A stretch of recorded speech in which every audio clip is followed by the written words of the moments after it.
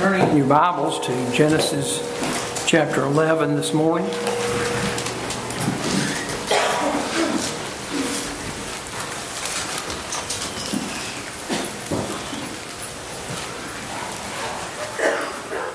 Genesis chapter 11, and I want to read verse 27.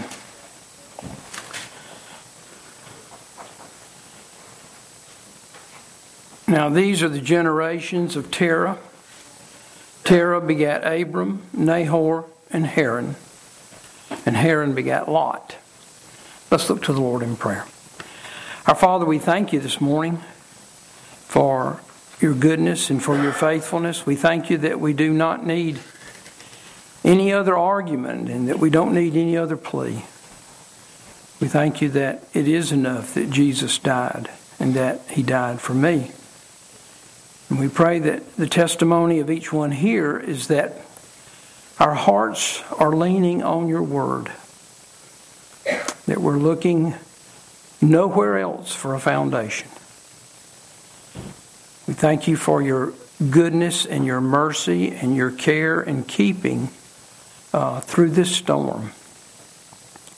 We pray for those who have lost family and property, that you would use these things to speak to hearts of people and to cause us to praise you for your care and kindness to us.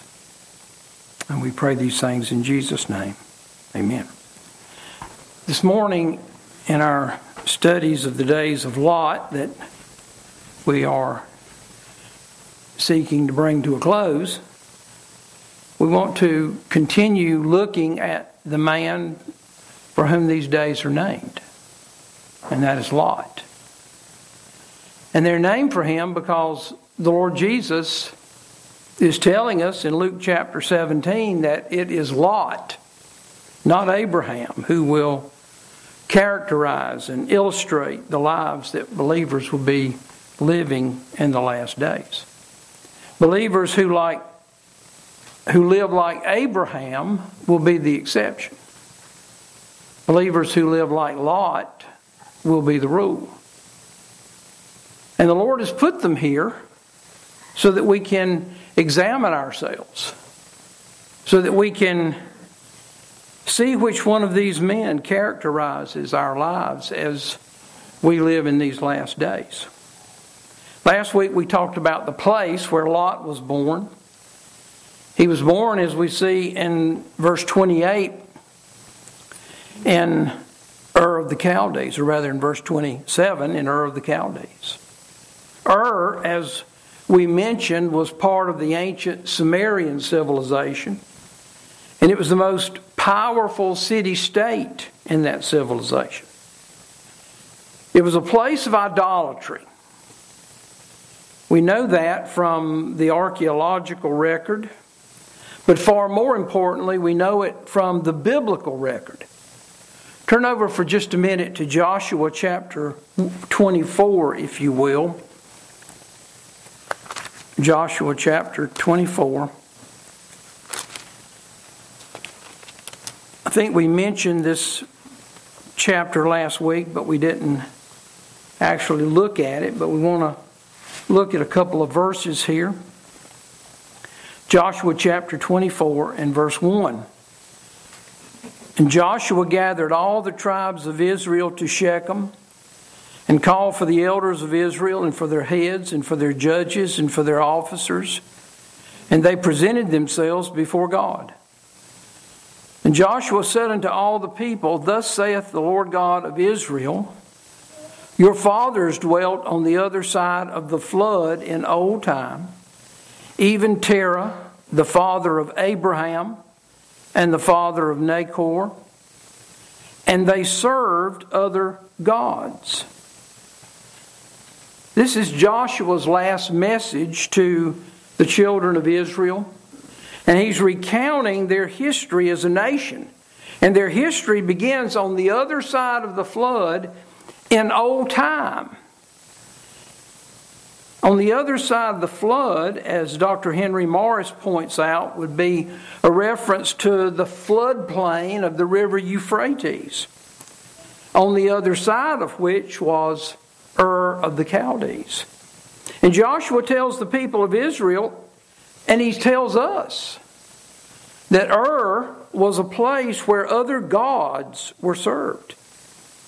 And he tells them that their fathers, even Terah, the father of Abraham and the father of Nahor, served these other gods. And this word serve not only tells us that Terah and his family were worshipers of these other gods, they labored for them and served as subjects to them. So Lot was born in a place of idolatry. He was born in a place of great wickedness.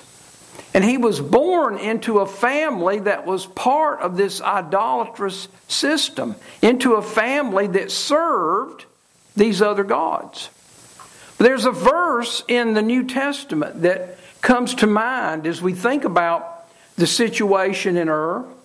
It's Romans 5 and verse 20, where Paul says, "But where sin abounded," and it abounded in Ur, "where sin abounded, grace did much more abound."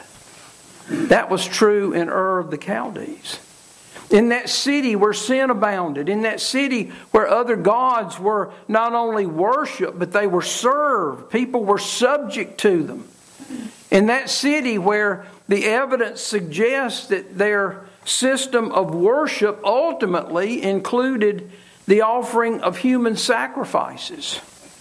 In that city where sin abounded, grace did much more abound.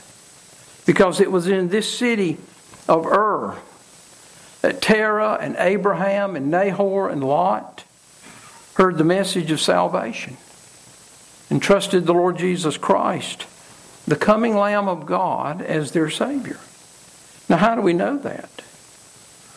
Well, turn over to Acts chapter 7, if you will, for just a minute. Acts chapter 7. In Acts chapter 7, we have one of the most important sermons in all the Word of God. It was preached by Stephen just before he was martyred. And through this sermon, the Spirit of God sheds tremendous light on several Old Testament passages. Look at Acts chapter 7 and verse 1. Then said the high priest, "Are these things so?" And he said, that Stephen said, "Men, brethren, and fathers, hearken. The God of glory appeared unto our father Abraham when he was in Mesopotamia, before he dwelt in Charan, and said unto him, Get thee out of thy country and from thy kindred, and come into the land which I shall show thee." The grace of God that bringeth salvation hath appeared to all men. It appeared to Terah and Abraham and Terah's family there in Ur of the Chaldees. And Abraham and Terah and Lot and Nahor trusted the Lord Jesus Christ as their Savior.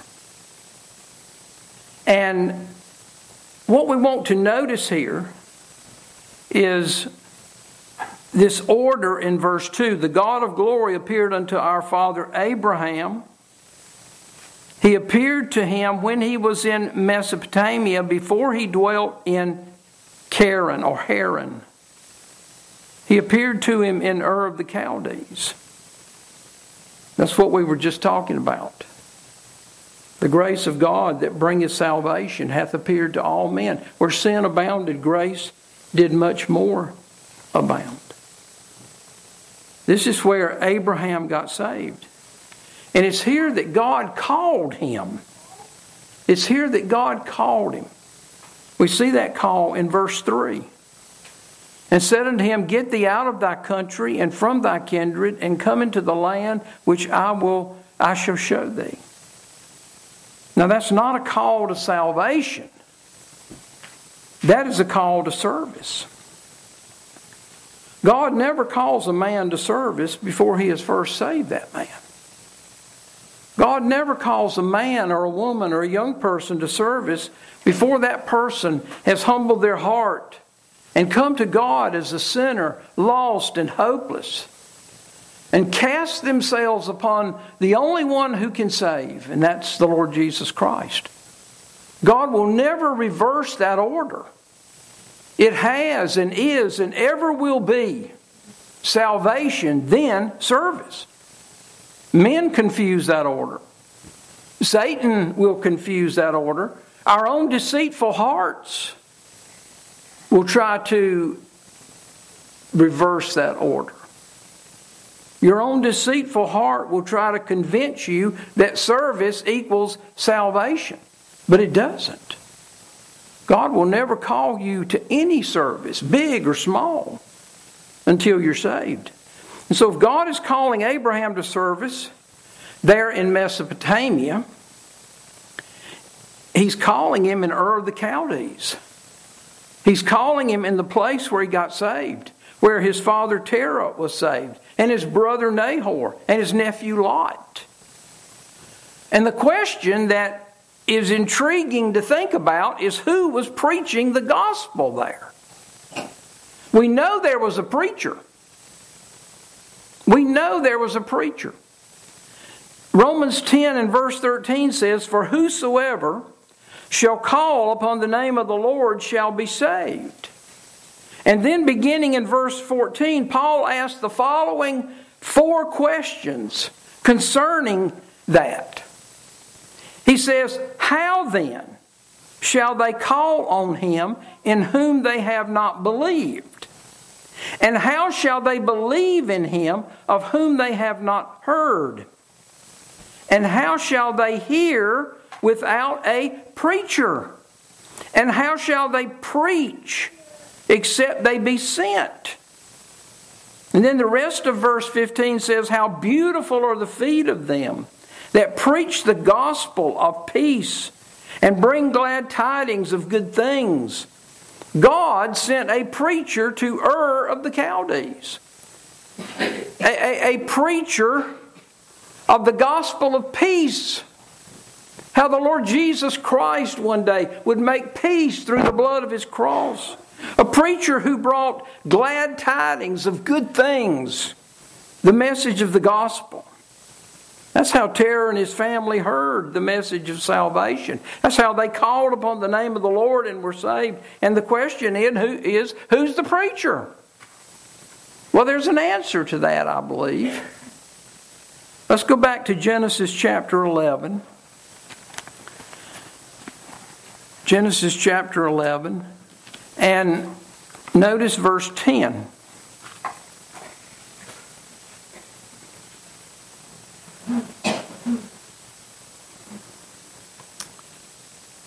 These are the generations of Shem.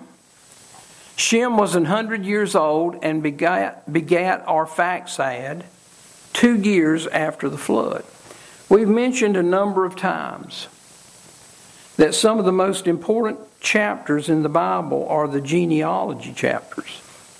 They're probably some of the most overlooked, but they're some of the most important. And it's like that because they give us little bits of information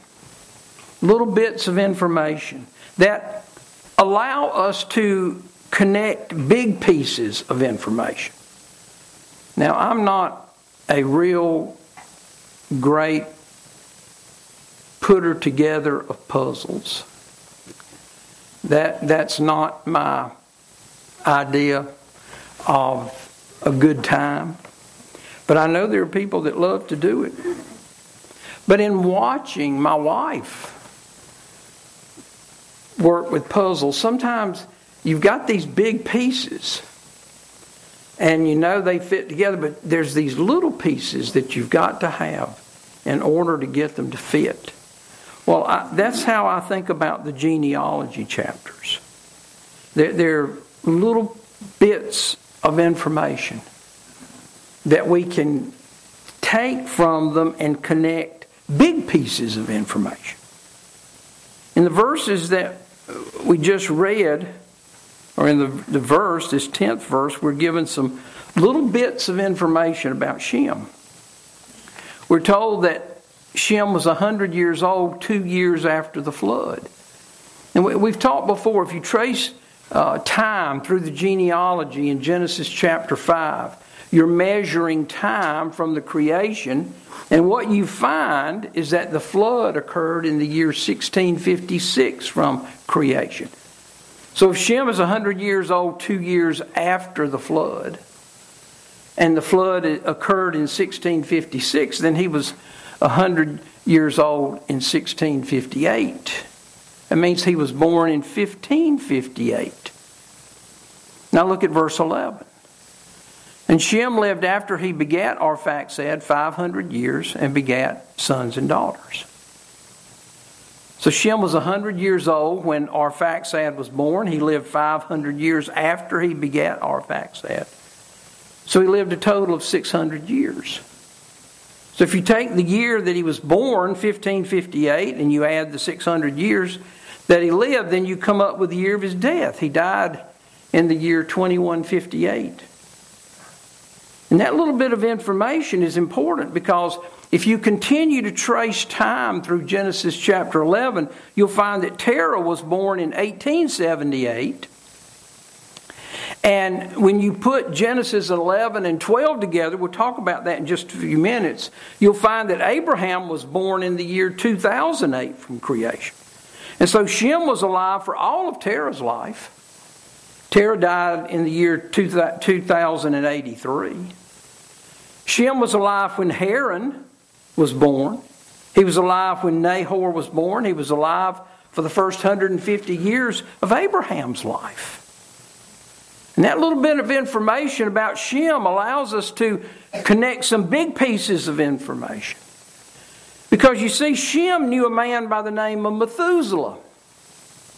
Methuselah died in the year 1656. He died the year of the flood. In fact, that's what his name means. When he dies, it shall come. For the first 98 years of Shem's life, he knew Methuselah. He was able to talk with Methuselah, to learn from Methuselah. And that's important because Methuselah knew Adam. Methuselah was born in the year 687, and Adam didn't die until the year 930. So for 243 years, Methuselah knew and had could walk and talk and learn from Adam. And what did he learn? He learned the gospel. He learned the gospel. He learned that without shedding of blood is no remission of sin.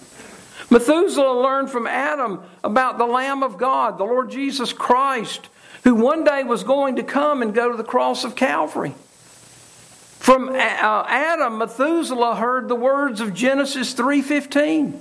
How the seed of the woman, that's the virgin birth, would bruise the head of the serpent, and how that this woman's seed would have his heel bruised. That's a prophecy about the death of the Lord Jesus, the death he would die on the cross. And it's a prophecy of his resurrection. A bruised heel was a temporary wound. 3 days later, the Lord Jesus would rise from the dead. But it was a death blow to Satan. But that's not all that Methuselah knew, because he knew his own father. His father was Enoch. Enoch was a prophet. And we can read his prophecy over in the book of Jude. If you don't have to turn over there if you like, you can turn to Jude. It's a book that has only one chapter. It's right before the last book in the Bible, the book of the Revelation.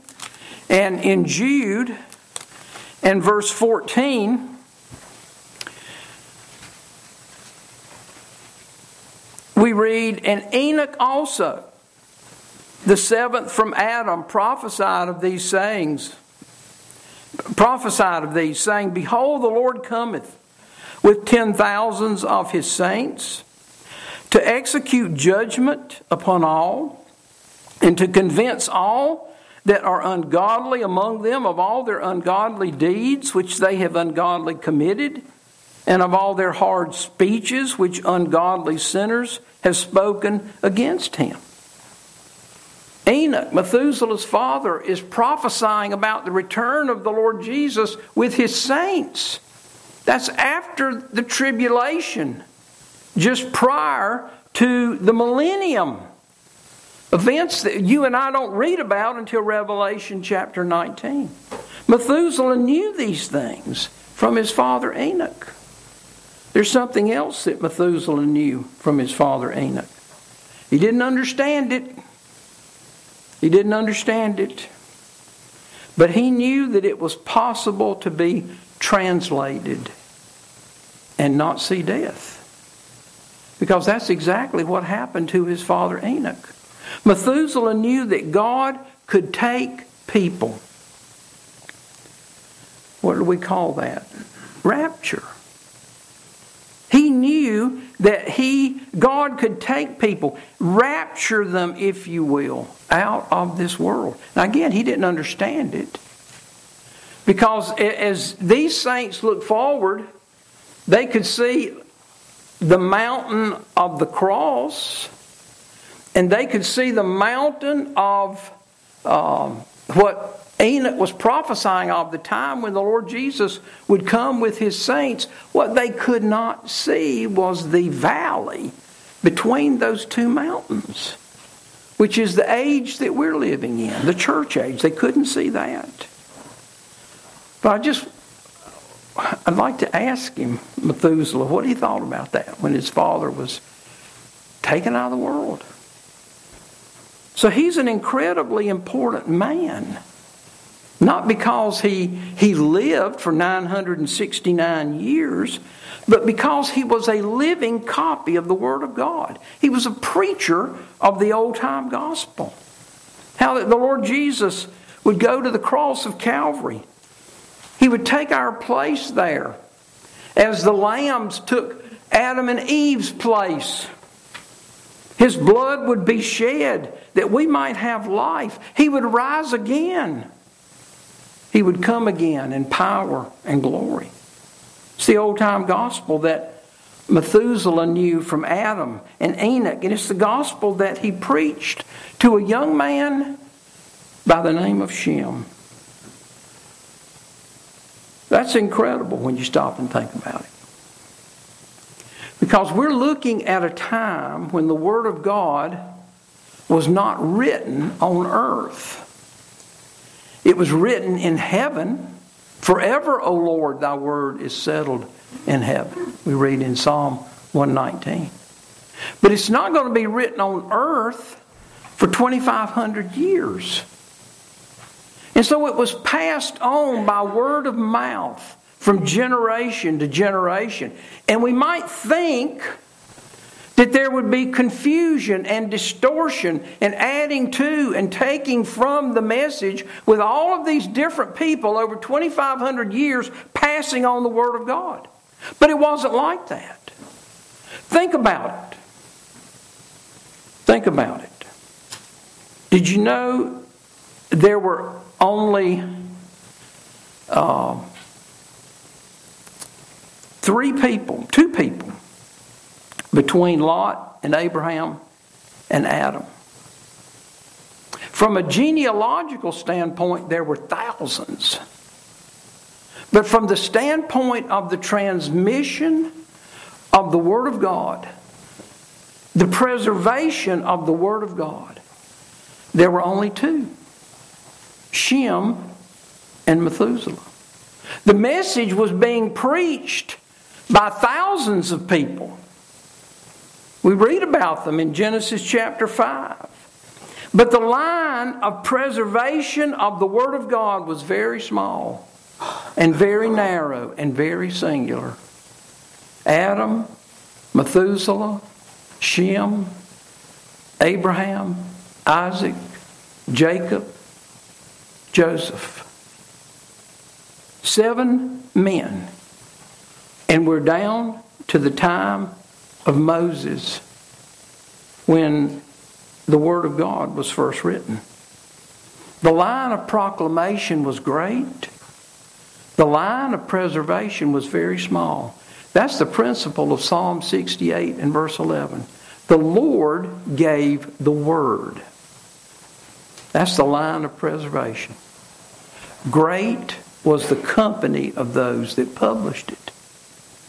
That's still true today. The line of preservation of the Word of God is very small, very narrow, very singular. It's not the hundreds of versions out there in the market that are flooding the world today. It's this one singular book, the King James Bible. The Word of God preserved for you and me. And here we find the same old-time gospel message that Shem believed and preached in the city of Ur. It's the old-time gospel message that Abram heard in that city. It's the old-time gospel message that he believed. It's the gospel that Terah and Nahor and Lot heard and believed. From the preacher, how shall they hear without a preacher? They heard it from the preacher that God sent to the city of Ur. I believe that's Shem. Let's go to look at verse 26 of Genesis chapter 11. And Terah lived 70 years and begat Abram, Nahor, and Haran.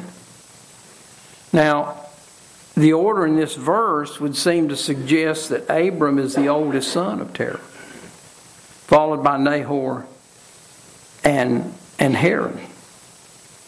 But that's not the way it is.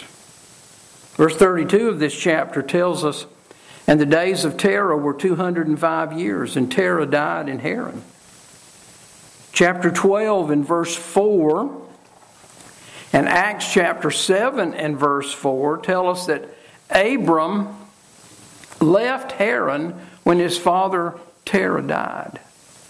And Genesis 12:4 tells us that Abram was 75 years old when his father died. So if you take Terah's age at his death, 205, and you subtract Abram's age at that point, 75, then you'll get Terah's age when Abram was born. He was 130. And so in verse 26 of Genesis chapter 11, Terah's first son was born when he was 70. So that could not be Abraham. He was born when Terah was 130. So the order here in verse 26 is reversed. It's given from the youngest to the oldest. Haran was the oldest son. He was born in the year 1948 from creation, which means that Lot was probably born around 1979, 29 years or so before Abram was born, but nearly 180 years before Shem died.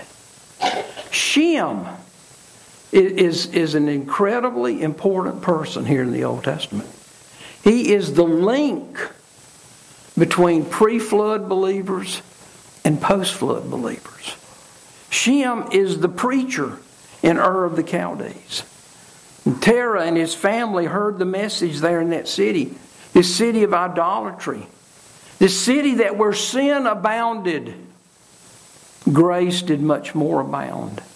And there in Ur of the Chaldees, Terah and his family turned to God from idols. They turned to God from idols to serve the living and true God. Turning to God from idols to serve the living and true God is repentance. Repentance. They trusted the Lord Jesus as their Savior. All of them but one. All of them but one. And that's Haran, Lot's father. Look at verse 28. And Haran died before his father Terah in the land of his nativity, in Ur of the Chaldees.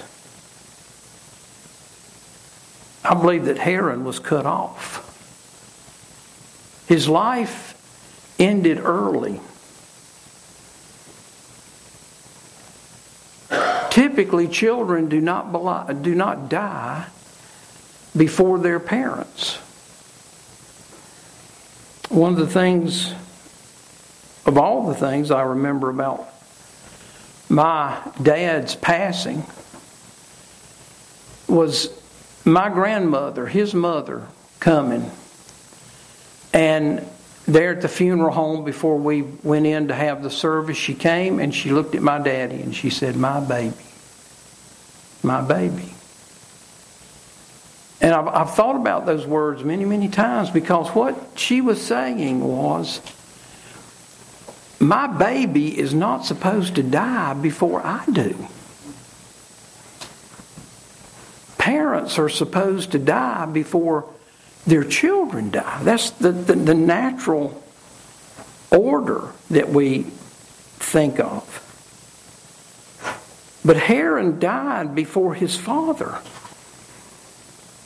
in the land of his nativity, in Ur of the Chaldees. That's not natural. It's out of the ordinary. As the firstborn, Haran should have been the heir of his father. He should have been the one to carry on the family name. He should have been in the genealogy of the Lord Jesus Christ. But he rejected the message. He rejected the preaching of the old-time gospel, the preaching of the blood of Christ, the preaching of the cross. It was foolishness to him. Haran would not lay down his idols and start serving other gods. And his life was cut off. He died before his father Terah in the land of his nativity. This 28th verse is another example, and we come across them over and over again. Examples of how the Spirit of God gives us additional information in a verse. He could have just said, "And Haran died before his father Terah in Ur of the Chaldees." And we would have understood that there was something wrong in Haran's life.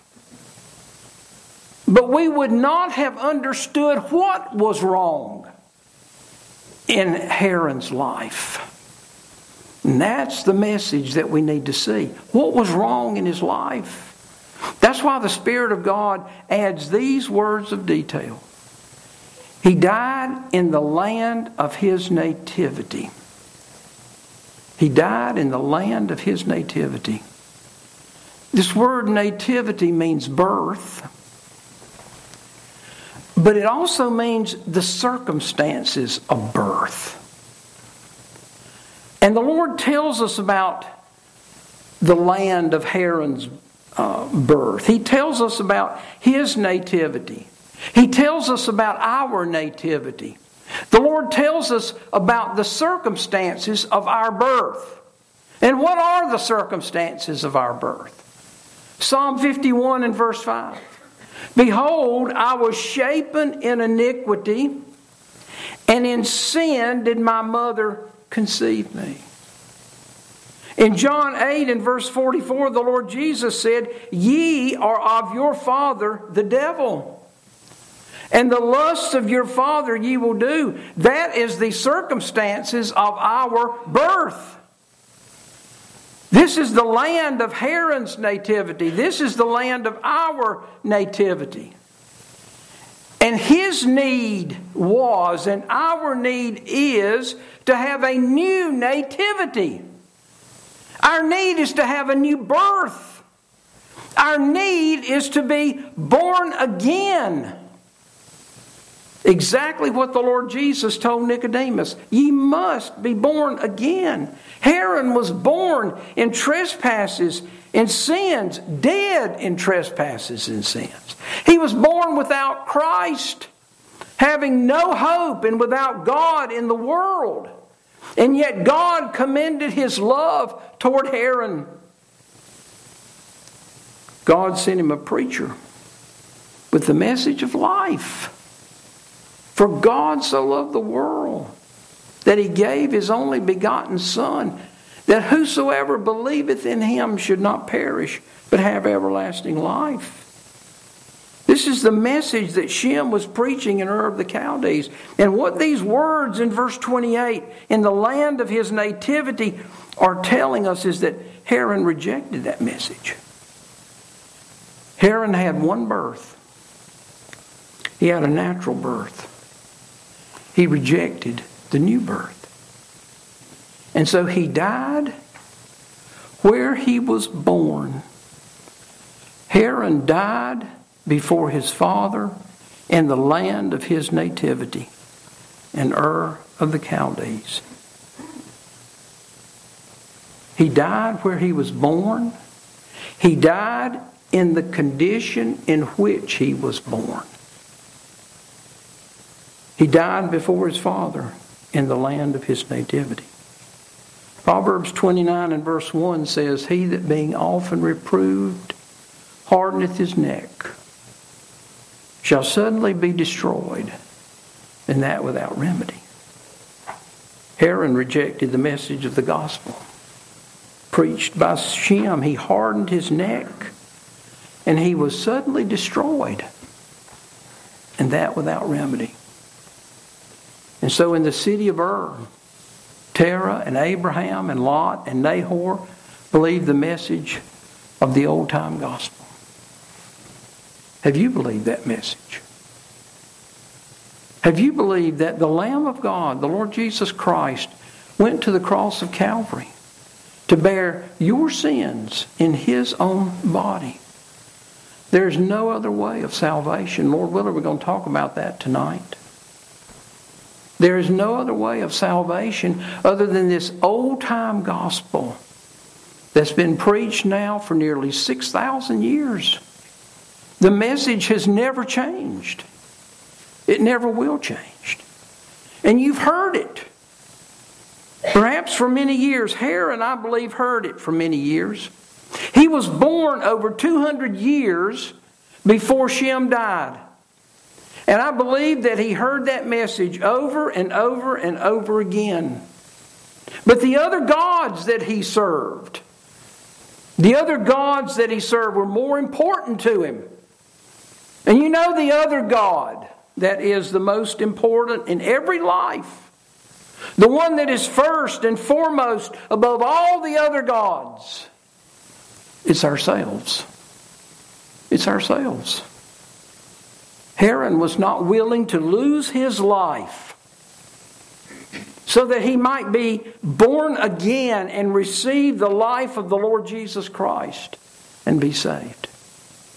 He is an example of someone who saved his life. The one that he was born with in the land of his nativity, and he lost his life and his soul forever. Maybe there are some Harans in this service today. If that's your condition, you need to be born again. Lest being often reproved, you harden your neck and you are suddenly destroyed without remedy. And you die in the land of your nativity.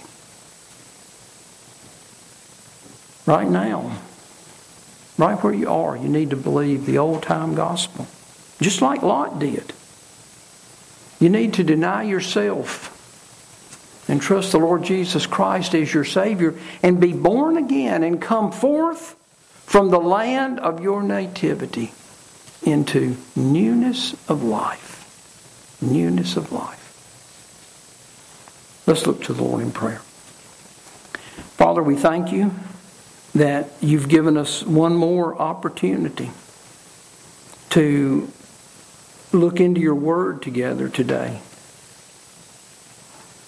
To be reminded again that there is no other argument. There is no other plea. The only way of salvation is the truth of the gospel. That Jesus died for me. He died for everyone in this room.